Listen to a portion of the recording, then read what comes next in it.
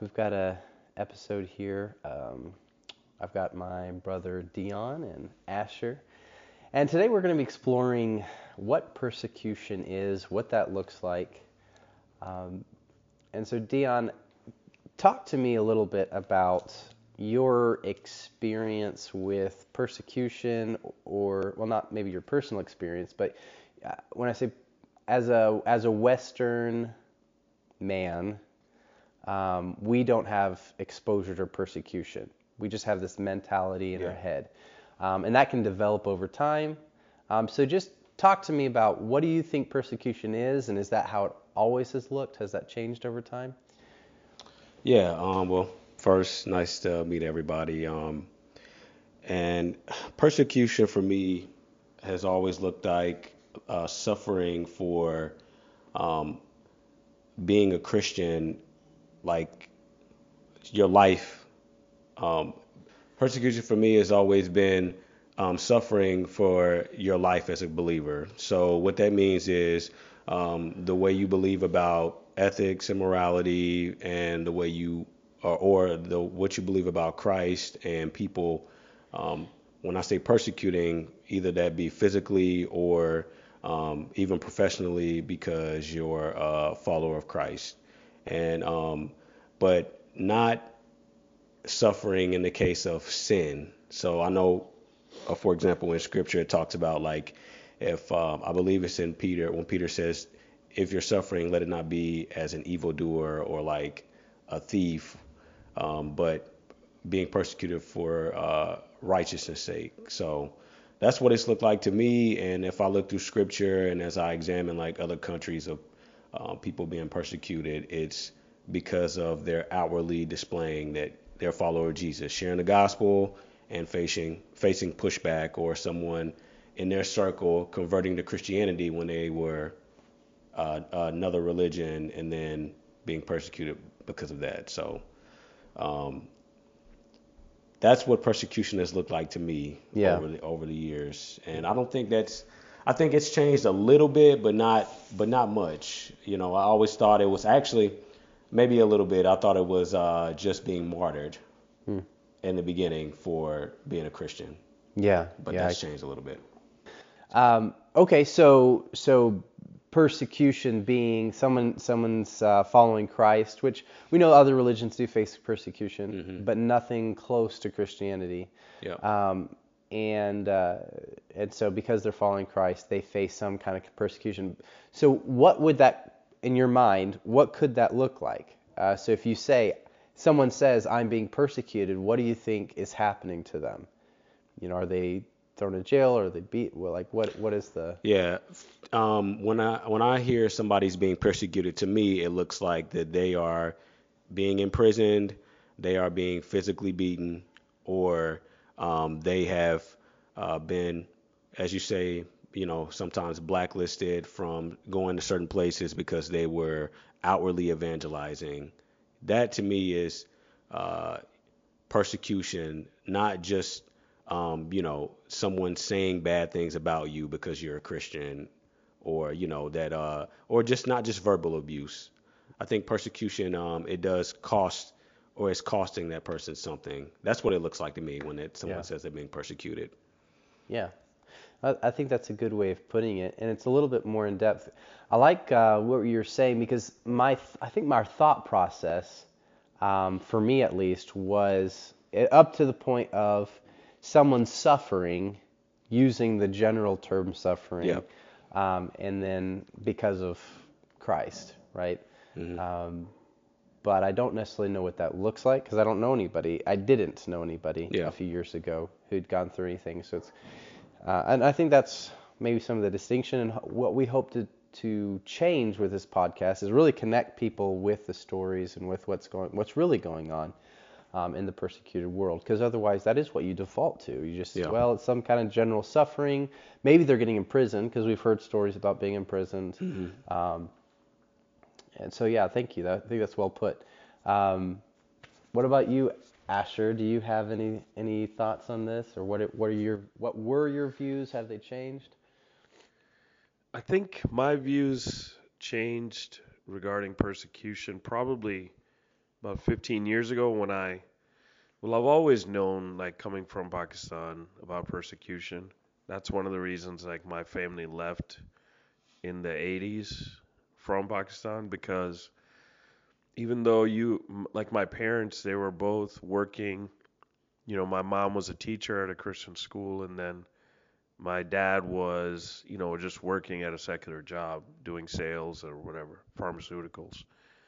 But they ended up leaving because they started to face, persecution, and most of the time it is religious persecution. It is persecution because there's a name stamped on you, and that name is Jesus. So what that looks like is, the world hates Jesus, and his name draws intensity. It draws um, strong opposition. Yeah. So what ends up happening is there's like a demonic influence. Of my understanding is there's a demonic influence behind the scenes, and it's driving men who are not saved, who have who have blinders on their eyes, and they're essentially just veiled in being blind, and then they're able to see anything that somebody that has the name of Jesus on them. They just want to do something bad to them because they hate them. It's just like this internal driving of hate that's against people that have Jesus stamped on them. So my family left, and then we came here to the United States, and there was persecution like attached with, like, racism. So you can experience persecution in different ways. So like, for example, in China, if you're not part of the communist regime, then the Uyghurs, for example, are suffering because they believe in Jesus, and they're Christians, and then there are Uyghurs that are Muslims, and they're facing persecution because of the opposition to communism. And so in Pakistan, it's Muslims against Christianity, and then they're against Hindus. Hindus are against. So religious persecution happens that way, but it's also connected with other forms. Like, it could be related. Like, if you're in India, you know this. You've been to India. You see different classes. You see the rich, and then you see the Yeah, Dalits. The yeah, ones that yeah, are on the way bottom. yeah. And they pretty much will kiss your feet. They'll lick your shoes if you tell them to, just to get money or food or Hmm. anything like that. So there's that combined with that hate for Jesus, Yeah. and then it manifests in different ways. So That's a really cool way to put it. And you're better positioned than either of us in many ways to kind of describe some of the other nuances of persecution. Um, but what you said about there's this internal drive against to persecute or to oppose Christianity. right, And that's amazing. I love how you put that because you would expect in a vacuum of, like, a whatever moral vacuum or whatever, that there would be equal persecution. If somebody doesn't believe the same way as you, then there's opposition, which you see to an extent, but there's a disproportionate amount of opposition for Christians, and we see that. It's not, you don't see it on the news or anything, but those of us that actually interact with countries that have this persecution, you see how Christianity, they're treated badly. It's treated as less than, second class citizens, whatever. And just for our listeners who may not understand, could you kind of tell me a little bit, or tell us a little bit about the difference of maybe a Christian might face that in Pakistan that he wouldn't necessarily face just being a Christian here? yeah. So I've even seen this with, like, my pastor at my church because he's from India. But the normal thing is for Christians in Asia is that they usually are in churches or in schools or whatever it is, and there's always security, and there's always like a compound that you live in, Mm. and it's always closed in, like fenced in or closed, and then there's always some kind of gate and there has to be some form of security there, And obviously the security's paid enough to watch the door. But I think if intense persecution came from some Muslim outside, they could easily pay the security guard and the guard might leave, unless he's a Christian himself. Yeah. But that's the kind of thing that you see in Asia, is like even my family in Lahore, if I go there, which I'm planning to, I would be going behind this compound, and it's a school, and they do Bible translation. They try to help the kids that are, they don't know how to read and write. So they're teaching them English and teaching them the Word of God, and so, but it's all behind a compound. Mm-hmm. Compared to here, we can just go to a church and everything's great, just walk in. Yeah. You can even walk in when it's not Sunday and the church is open usually. Somebody's in the office, Yeah. Nobody's going in and robbing the church, generally speaking. But with Islam in India and Asia, it's not like that. It's like they'll steal, they'll burn the building down, as we've seen with Manipur and other places. Yeah. So it's crazy. It's a crazy concept to think about here, because they're not in a compound because they're rich and elite and special. Right. You know what I mean?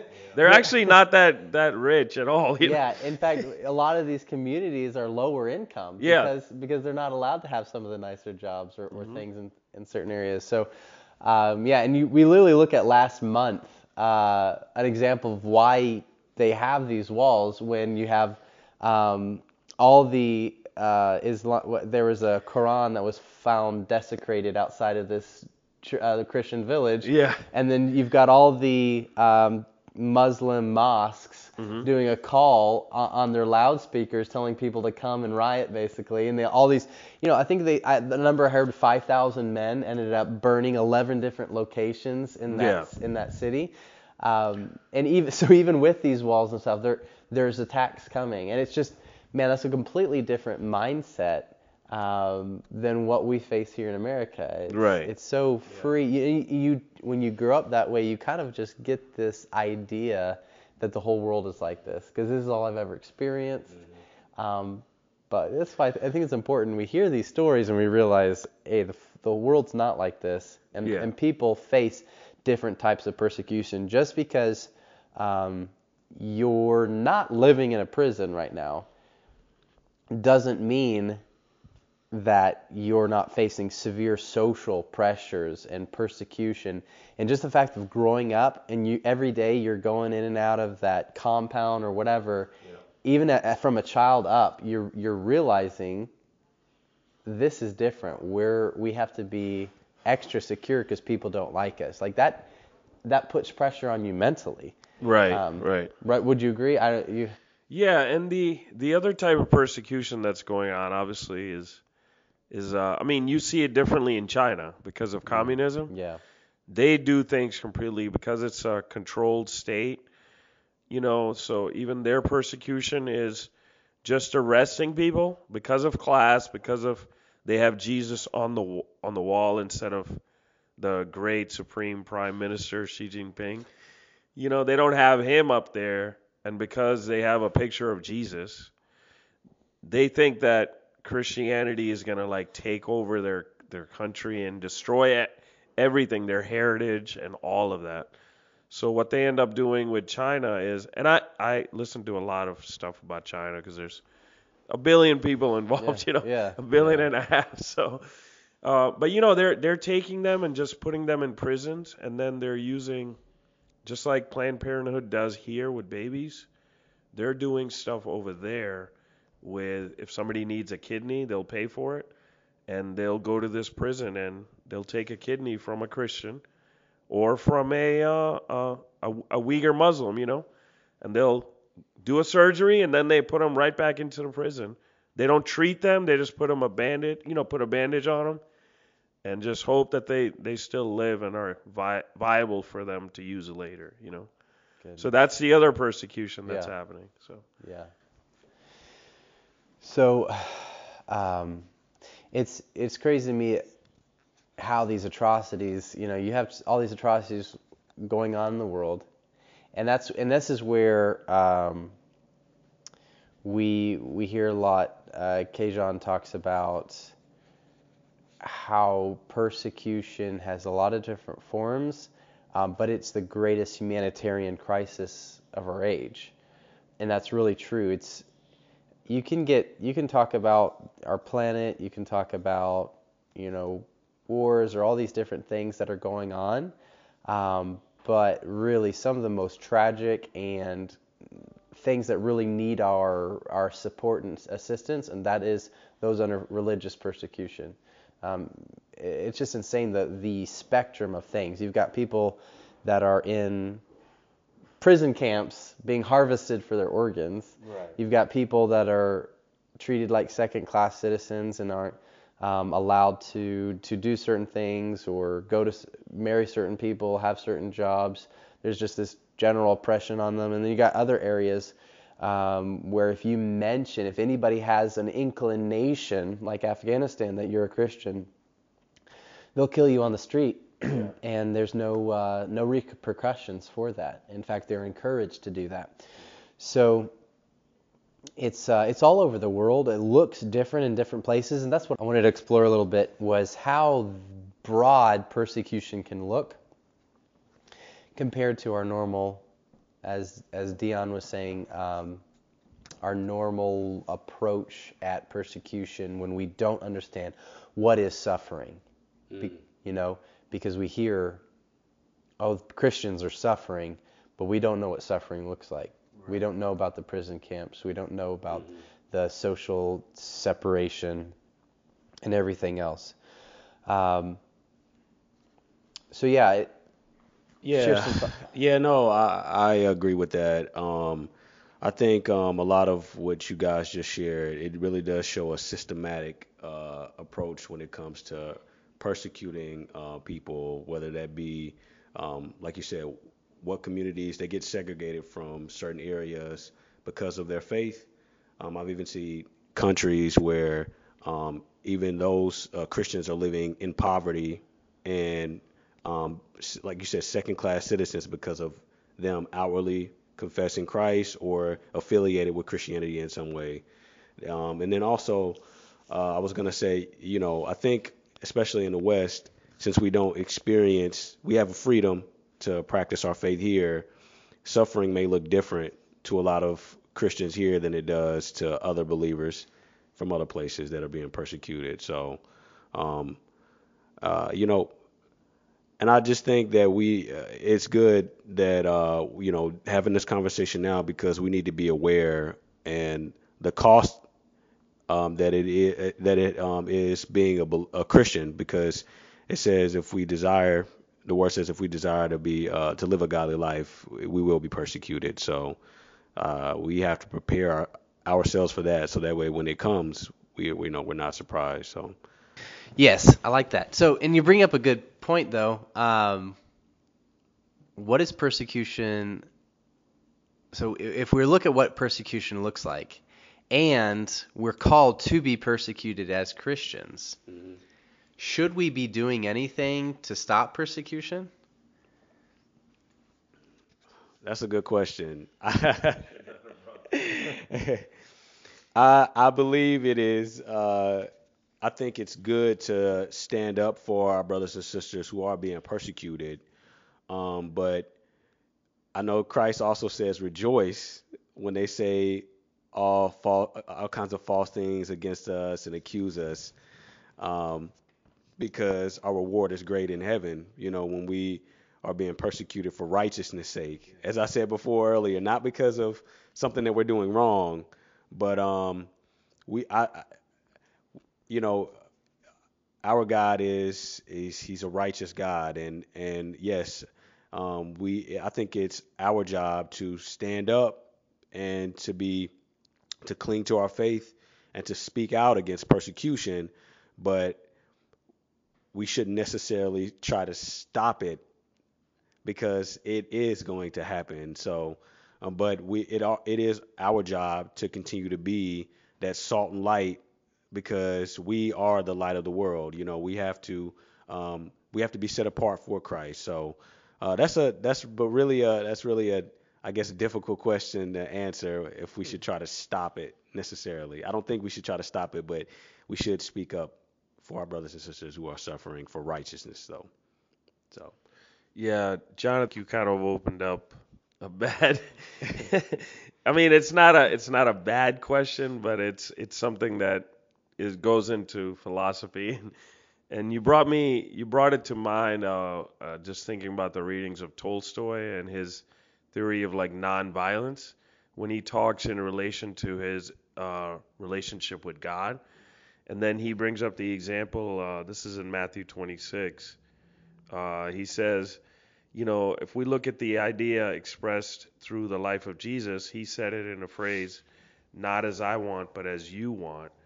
Essentially, not my will be done, but yours. So, because we're in this world and we're living for God, God does not want us to even respond to atrocities because he is sovereign over all creation. And because he is sovereign over all creation, he if he allows somebody to come into your house, and they're about to kill your family or your children, as intense as that is, it's not something that you need to warrant a response to stop. Like he goes to the extreme far side of nonviolence, in any form, where you have to respond. But I think as Christians, and if we look at Jesus' life, he didn't respond to the violence that was done to him, whether he was punched or kicked or beaten, by somebody, because again, they were under the influence of demons. They saw righteousness standing before them, and they couldn't interpret what that looks like because they're blind. yeah, And because they're blind and they can't interpret what righteousness and unrighteousness in them is, they respond by hating unrighteousness. And it also takes me back to the example of, do you remember King David had a son who was in love with his sister? And I'm reminded of that example where he has her come into his room because he pretends to be sick, and then he forces himself upon her. And then he said he loved her with such intensity that he violated her. But then, right after that, because of his sin, the conviction fell in and this condemnation. And he responded by saying, I hate you. Go away from me. And that's the thing that we see happening with violence in the world. That's what happened with Jesus. Like the way that they responded to him in violence is so intense, but they can't explain why it's happening.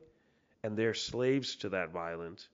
Whereas we, as followers of Christ, we're not given to that type of control from the enemy where we have to give in to violence. But I will say I had to, even after reading Tolstoy's stuff on nonviolence, I had to come to the middle of the road, because if somebody came into my house, would I respond?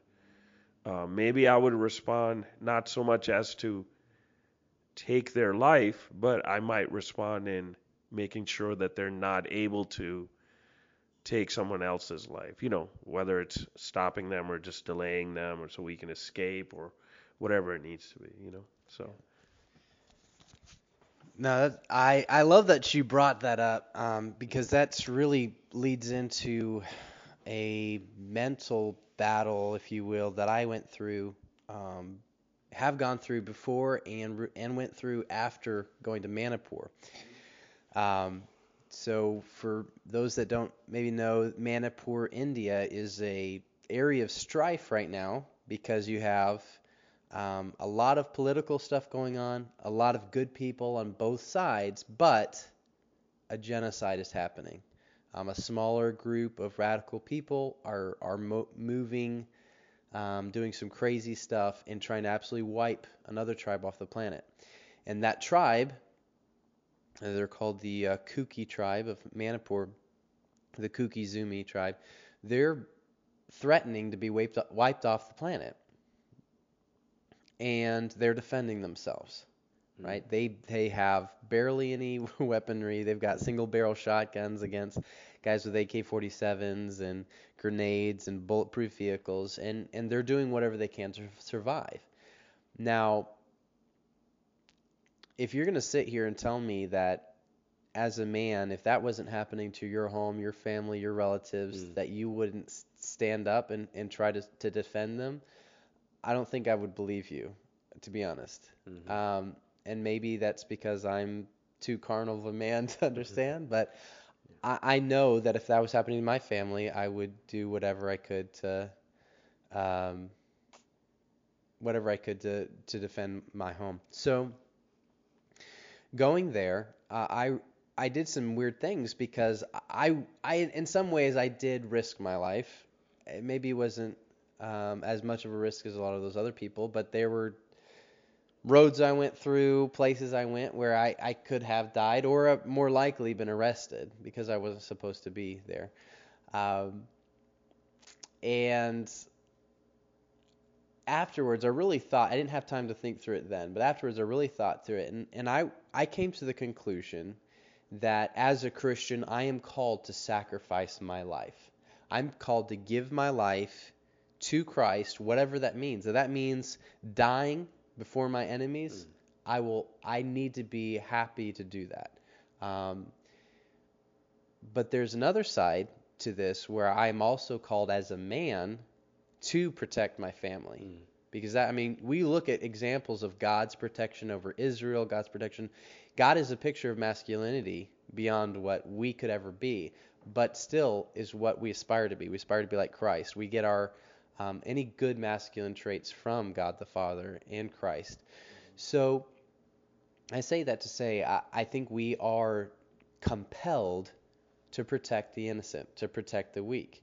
So even though I should be willing to give up my own life, I should also be willing to give up my own life in the defense of the innocent, in defense of those that are being abused.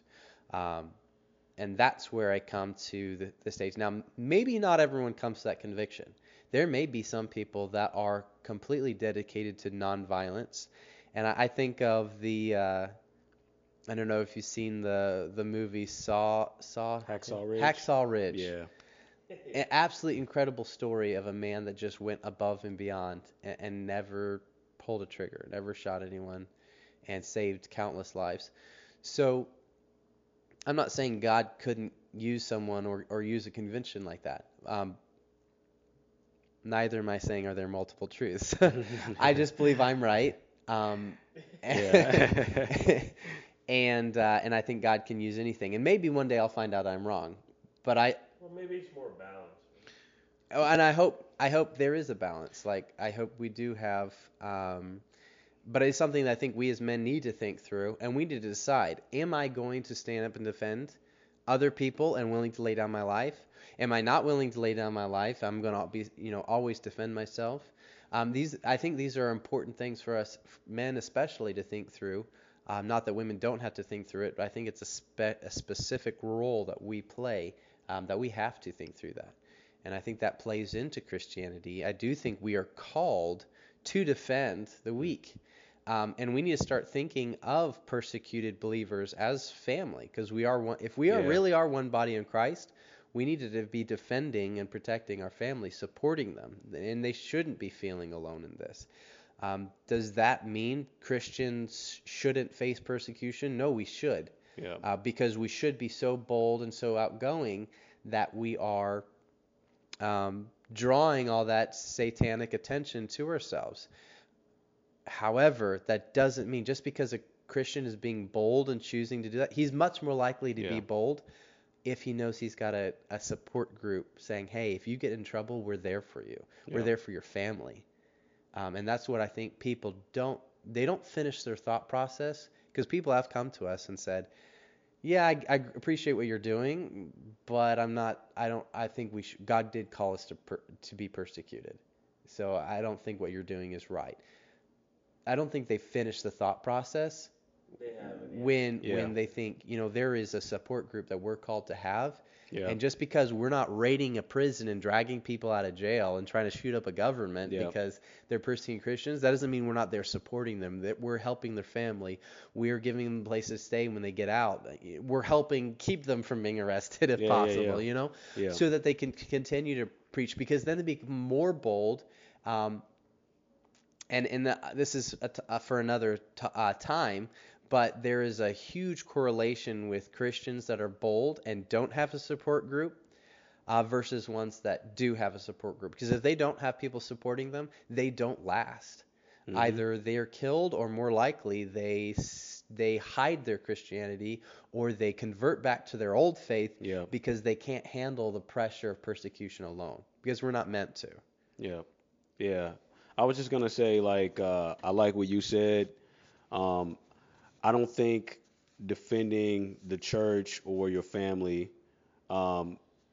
is a bad thing, even if we're called to be persecuted, because you're not harboring this hatred for other people and ready to fight. That's not the first response, or going out to try to start a war against people who are persecuting. But you are defending, like you said, the weak. You're defending those who can't defend themselves. And at the same time, you're not forsaking Christ. Like, even if the case was you were overpowered and they're like, renounce Christ, you won't do that, but you're standing up for your brothers and sisters. We're one body, and we're supposed to make sacrifices for each other. And if one part of the body is hurting, another one is. So, like, I think there's a difference between, as I said before, looking to start, violence, and another thing of defending those who can't defend themselves. And I'm trying to remember, you said something else too, but you're right. Some people are like, well, we're called to be persecuted, and so it's wrong that you're speaking up for them. But I think, like Asher said, there's a balance, because I'm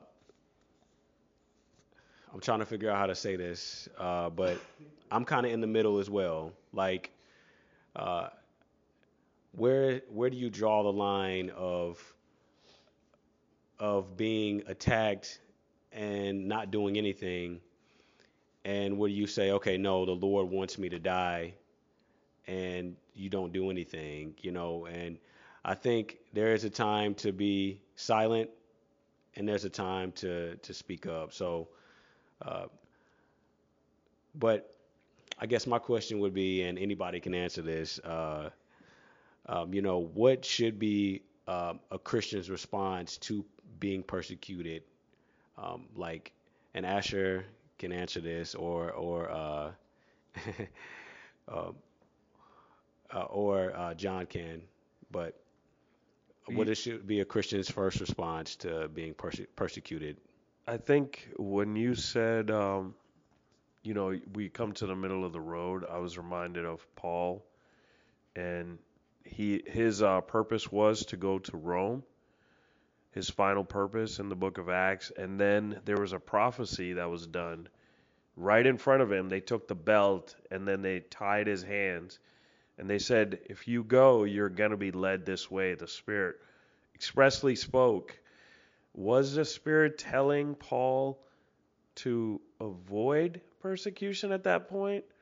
Or was the Spirit warning him that this is your death, this is where you're going? And that's a question that Paul answered and said, no, I still have to go to Rome regardless of if I'm in chains or not. And which means he is going to suffer persecution. But the church was divided on that, because the church did not want him to go.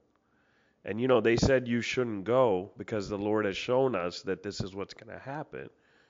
So, to answer that question, how do we respond to persecution?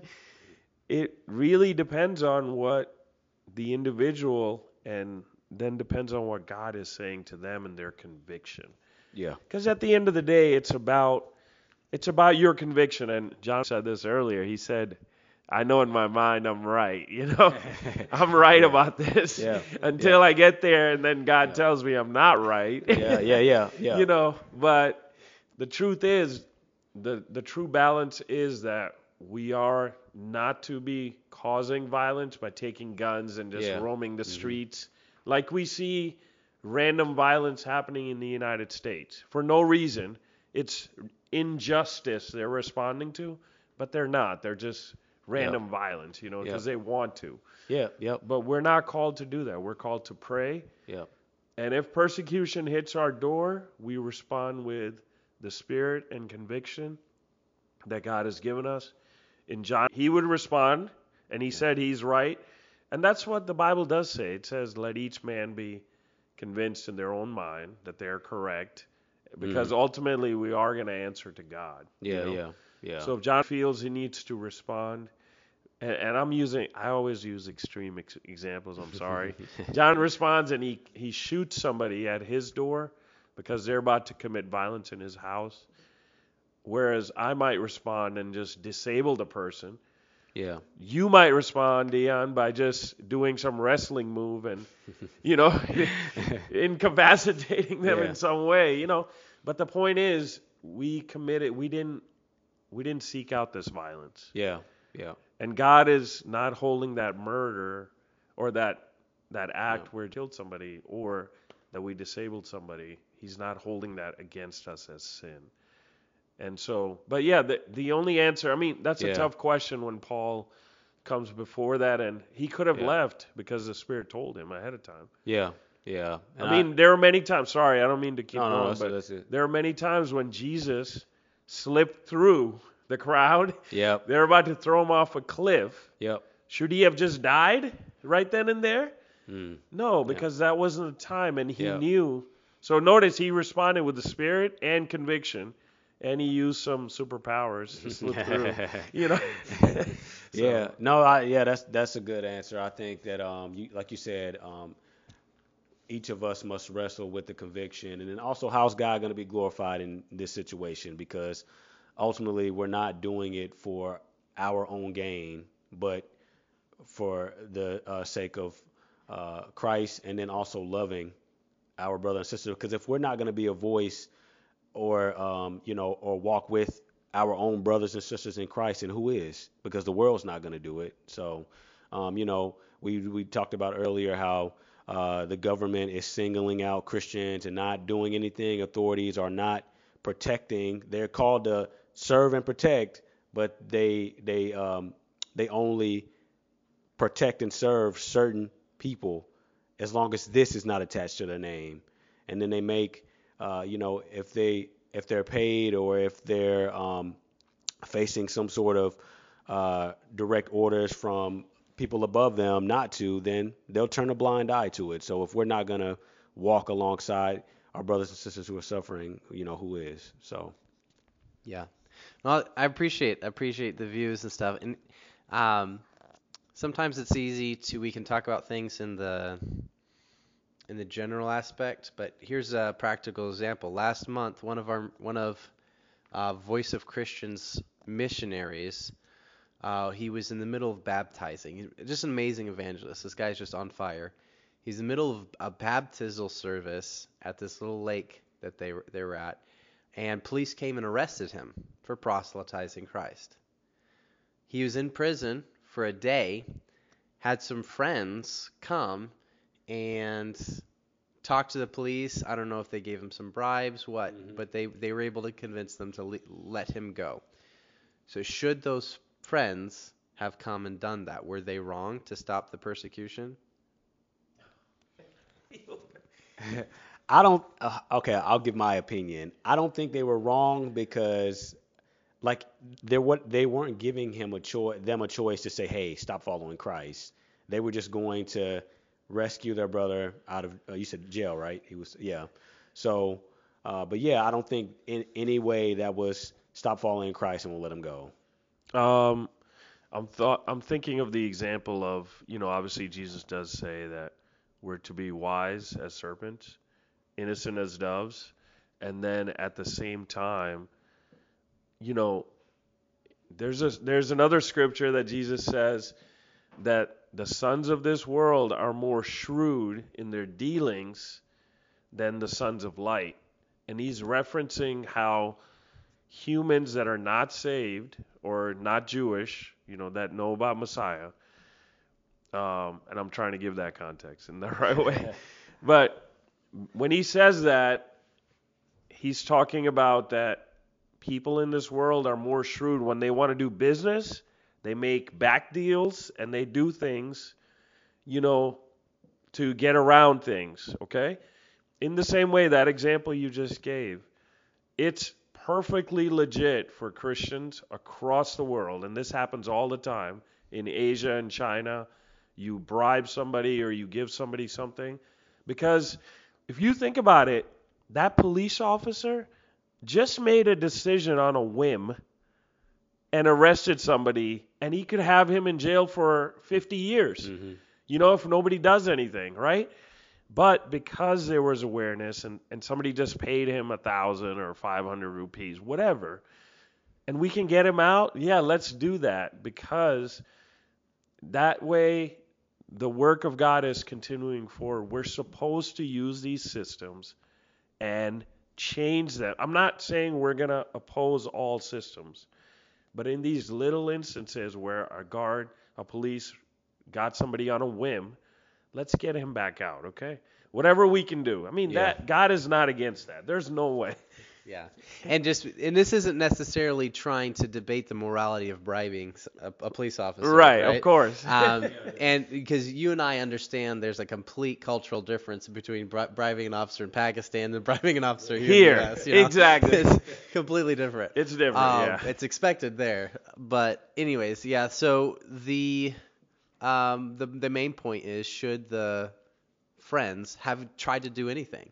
And of course, we would say yes. And in fact, here in the U.S., if there was anything that we could do, I'm bringing you back to a family member. You find out that for some reason, your sister got arrested for doing something that you believe was for Christianity. Even though, as possible that seems, is if you found out that your sister had been talking to people about God at her workplace, somebody had filed a hate crime, she gets arrested, you tell me you wouldn't go to that prison and say, what is going on? I need my sister out of here. And you'd be right for doing so. So, yes, we do need to be, if the Western culture needs to stop thinking of persecution as this vague area that doesn't have any practical application, and people need to go through it because God said we would. Because that's not the case. If you want to put yourself through persecution, be my guest. But there's no Christian on the planet that's trying to get persecuted. Yeah, that's right. But they are trying to spread the gospel. Yeah. They're trying to share and disciple and grow the church. And because of that, they're facing persecution. Yes. And God said that would happen. Yeah. But that doesn't mean we don't help them out. That doesn't mean we don't support them. We don't let them know what's going on. So I love how you guys are putting this, and I completely agree that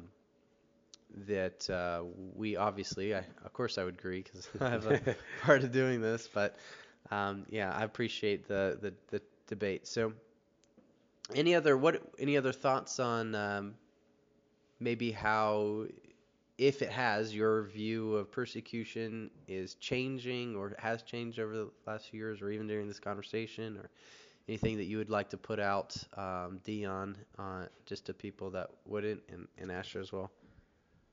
Yeah, I think my view has changed, even as we're having this conversation. I think God gave me a picture of, we all know this, all three of us, is that there are people all across the world right now that do videos, that do things, and they're kind of pioneering into new territories, okay? Like there are some guys, some of them are Christian, but they'll go to different places and they'll eat things that nobody would even think about eating, okay? And I just saw like a video of like the Philippines where, the people are so poor that they take food trash, and then they rinse it off, and then they recook the food trash, and either sell it to the poor or they'll eat it, for food. It's like it's so intense, but people are doing extreme things in today's world to raise funds or to do something. Okay, and I think the church is missing out on that type of stuff because we have the best stories in the world. Yeah. We have the best lives in the world, the biggest adventure in this life that we're living, and we're living all for Christ. And it was showing me a picture during you guys talking that, maybe we should bring more awareness to persecution. If we were right on the hot spots where persecution's happening during the burnings and the fires, and we were recording and posting it, it would maybe bring more visibility to the world. And I think we need to head in that direction as believers to be more bold. I'm not saying we're going to jump in and go to Afghanistan right now in the mountains and go to Kabul and just talk to the terrorists there. But I am saying that if we can bring visibility more to the persecuted, that raises the alarm and wakes up the church more than it has, in these days. So that's all. That's all that. That's awesome because I think you almost get how many you don't see a lot of pictures or videos of car wrecks as they're happening, right? Mm-hmm. You see them afterwards because nobody's thinking of recording or whatever, and you see that same phenomenon in a lot of events happening throughout the world. Even the first, and then when people do start recording, especially in a lot of these countries, stuff gets censored really, really badly, really quick, yeah. And because of that, because you have this empty space of videos and pictures and things, people start believing it's not true, or they never accept the fact that there's truth behind it, or that it's that serious. And so you do have a huge problem there. And that is something that would be amazing to see solved. And one of, I know, Voice of Christians' problems is it can be difficult to go and get the pictures and videos we need. Sometimes we're relying on, everybody has a cell phone, but not everybody knows how to take a picture, if you know what I mean. Like it's blurry pictures or it's very poor quality and stuff that you can't post, or if you do post, nobody's going to look at it because it's tough. And so just having people that are willing, I think about storm chasers. People, there's people that they run around, they record, they do it for the news or whatever. But just having people that are interested in going on these trips, man, what a cool way to help support the church. There's different ways that we can support, and we always say prayer, but it's cool hearing these practical ideas of things that we could do. That's a great idea. Any closing thoughts, Deon? I know you asked me how has my views changed on persecution over the years, and I guess years ago, before, for me, it was thinking that only extraordinary men who were like, great speakers or in these high positions, like in any Christian organization, were being persecuted. But seeing that, I'll use, for example, in Acts 4:13, when it says, now when they saw the boldness of Peter and John and perceived that they were uneducated common men, they were astonished, and they recognized they had been with Jesus. When I look at a believer's life, and regardless of what vocation, if they're rich, poor, and their life as a Christian is being recognized by their attackers, and they're facing persecution, it just shows me that they're dedicated, like, to their faith. And when the persecution comes, you guys are sharing stories, and with VOC, like, I've seen that these people are living for Christ, and they're just they're bold in their faith, and they're not willing to kind of like flee from the persecution, even if it threatens their jobs, if it threaten their families. And like, my view is changed. Like, as I said before, I just think that for us as believers, that I'm trying to figure out a way to word it because this topic is is a lot. It's really big, so that I don't have to be in these countries to be persecuted. I just need to make sure that I'm living my life as He did here, and I need to be ready when it comes because we are called to suffer, and I just don't think that we are in the Western context now. I'm talking, we're ready for that type of persecution. So seeing the awareness that I'm seeing in other places, yeah, I agree with Asher. Like it's good that these videos, these pictures are being taken, and we're showing that these things are happening. So when people from the outside of the Christian circle look, they're like, no, yeah, this is happening to a select group of people. It's not just happening to everybody the same way.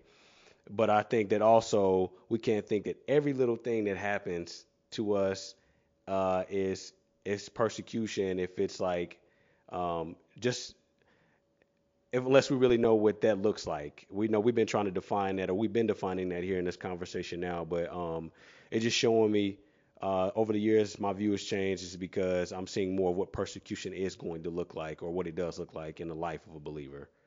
And I just think that or I know that our life, uh, we need to love Him more than everything else because I mean it will happen. It will happen. So sorry if I dragged, or if I my answer was a little bit uh, dragged on, but I was just trying to see or trying to say how it's changed for me because I haven't been a believer for 10 years. So it's only been I think about 7 years. So this topic for me is really on my heart now, and I'm trying to learn more of what persecution is, and that's it. I Yeah. guess that's it. That's my answer. No, that's awesome. Yeah. I appreciate that. And that is it's hard as an American to even be concerned with things that are outside of your sphere of pressure. Yeah. Um, and then you start hearing stories and things, and this is for the people. Not everyone's going to be interested by this topic, but this is for people that are interested, and because God is laying something on your heart, to move, to do something, and persecution, I think, is coming to America. In some ways, it is here because there's lots of different types of persecution, and the first aspect of that is social rejection. Yeah. And we're facing that. It's a soft persecution. It's a social rejection, and that's unless we have a big change, that's just going to keep growing over time. So I think it really benefits Americans on a very practical sense to start understanding what persecution looks like and how some Christians are surviving it and some Christians are caving to it, because that's a big thing that you see. And so, yeah, it was good. I'm glad we talked about this. Well, definitely a conversation we're going to continue because there's a lot more that can be said, especially about the persecution that happens to Muslim Christian converts in America and all kinds of stuff. There's a lot of stuff that can be said here, but we don't have time today. But man, I just want to thank you both for coming here and having this conversation with me. I look forward to the next time we get to. So thank you everyone for listening to Voice Under Fire, and we'll